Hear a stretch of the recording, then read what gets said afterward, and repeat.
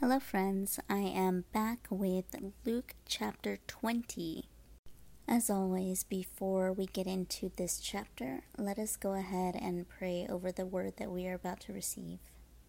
Dear Heavenly Father, we thank you for the day that you've given us, Lord. Thank you for the people in our lives, for all the blessings that you continuously pour down in our lives. Thank you, Lord, for every opportunity and for the ability to be able to bear the fruits of your Spirit. Help us, Lord, to have the wisdom, knowledge, and understanding to really grasp the word that we are about to receive and put it into work into our own lives. Help us to share this word with whoever needs to hear it, and help us to bear the fruits of your Spirit in everything that we do today. Holy Spirit, be breathed into us as we walk throughout our day. Guide us in each and every step that we take. Help us to be beacons of light for your love, kindness, grace, and mercy. In Jesus' name we pray. Amen. Alright, so this first section is called The Authority of Jesus Questioned. One day, as Jesus was teaching the people in the temple courts and proclaiming the good news, the chief priests and the teachers in the law, together with the elders, came up to him. "Tell us by what authority you're doing these things," they said. "Who gave you this authority?" He replied, "I will also ask you a question. Tell me, John's baptism, was it from heaven or of human origin?" They discussed it among themselves and said, "If we say from heaven, he will ask, 'Why didn't you believe him?' But if we say of human origin, all the people will stone us, because they are persuaded that John was a prophet." So they answered, "We don't know where it was from." Jesus said, "Neither will I tell you by what authority I am doing these things." This next section is called the parable of the tenants. He went on to tell the people this parable. A man planted a vineyard, rented it to some farmers, and went away for a long time. At harvest time, he sent a servant to the tenants so they would give him some of the fruit of the vineyard. But the tenants beat him and sent him away empty-handed. He sent another servant, but that one also they beat and treated shamefully and sent away empty-handed. He sent still a third, and they wounded him and threw him out. Then the owner of the vineyard said, "What shall I do? I will send my son, whom I love. Perhaps they will respect him." But when the tenants saw him, they talked the matter over. "This is the heir," they said. "Let's kill him, and the inheritance will be ours." So they threw him out of the vineyard and killed him. What then will the owner of the vineyard do to them? He will come and kill those tenants, and give the vineyard to the others. When people heard this, they said, "God forbid." Jesus looked directly at them and asked, "Then what is the meaning of that which is written? The stone the builders rejected has become the cornerstone. Everyone who falls on that stone will be broken to pieces.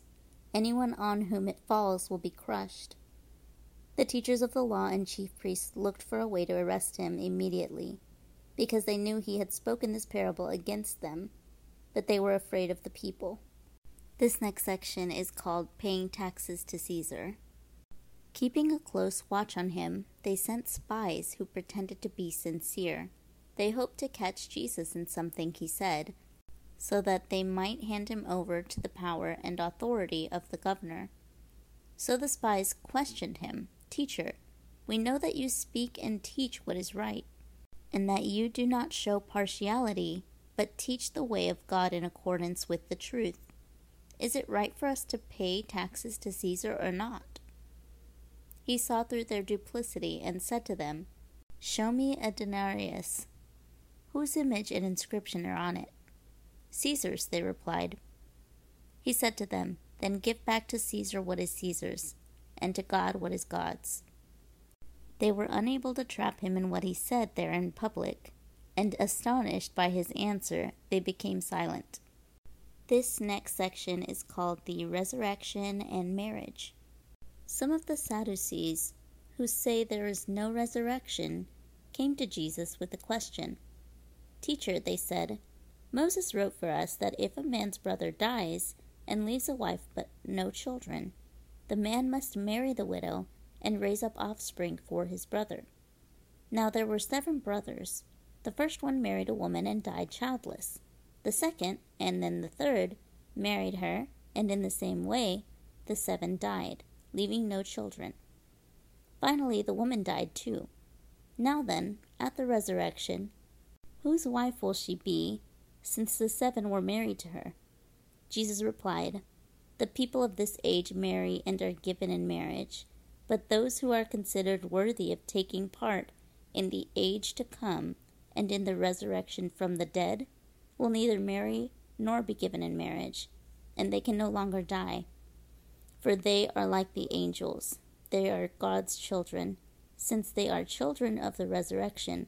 But in the account of the burning bush, even Moses showed that the dead rise. For he calls the Lord the God of Abraham, and the God of Isaac, and the God of Jacob. He is not the God of the dead, but of the living. For to him all are alive.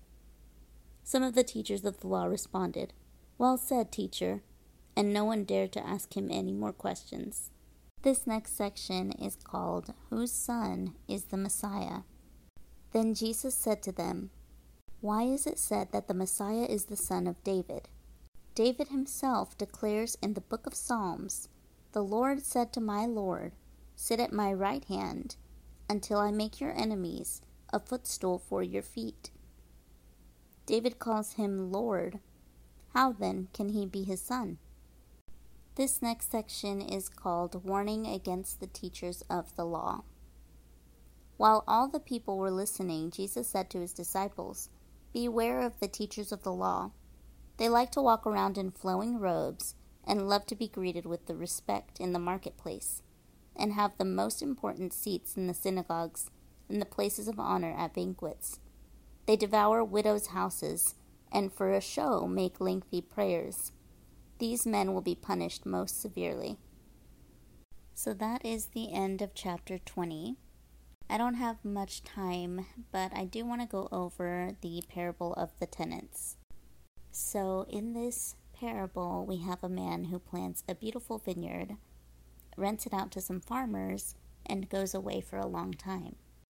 When he decides to send some servants to go and collect fruit from the vineyard, the servants are beaten and turned away by the farmers. In the same way, God made us a beautiful earth to inhabit.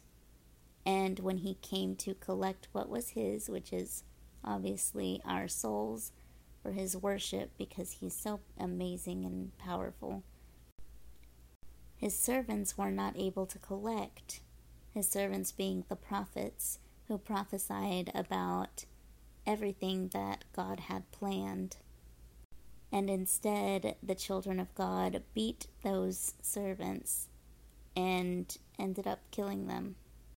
So he finally said, Let me send my son who I love, and surely they will respect him. But instead, he sent Jesus, and Jesus was put to death for our sins.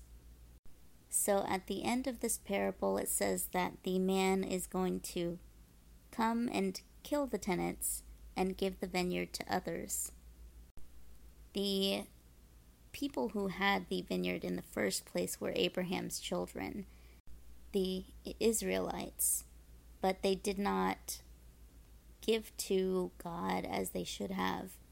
So he was going to show his wrath and give the kingdom that he beautifully made to others, such as the Gentiles. That is all that I have for you today. I hope that you enjoyed this message as much as I did. And until next time.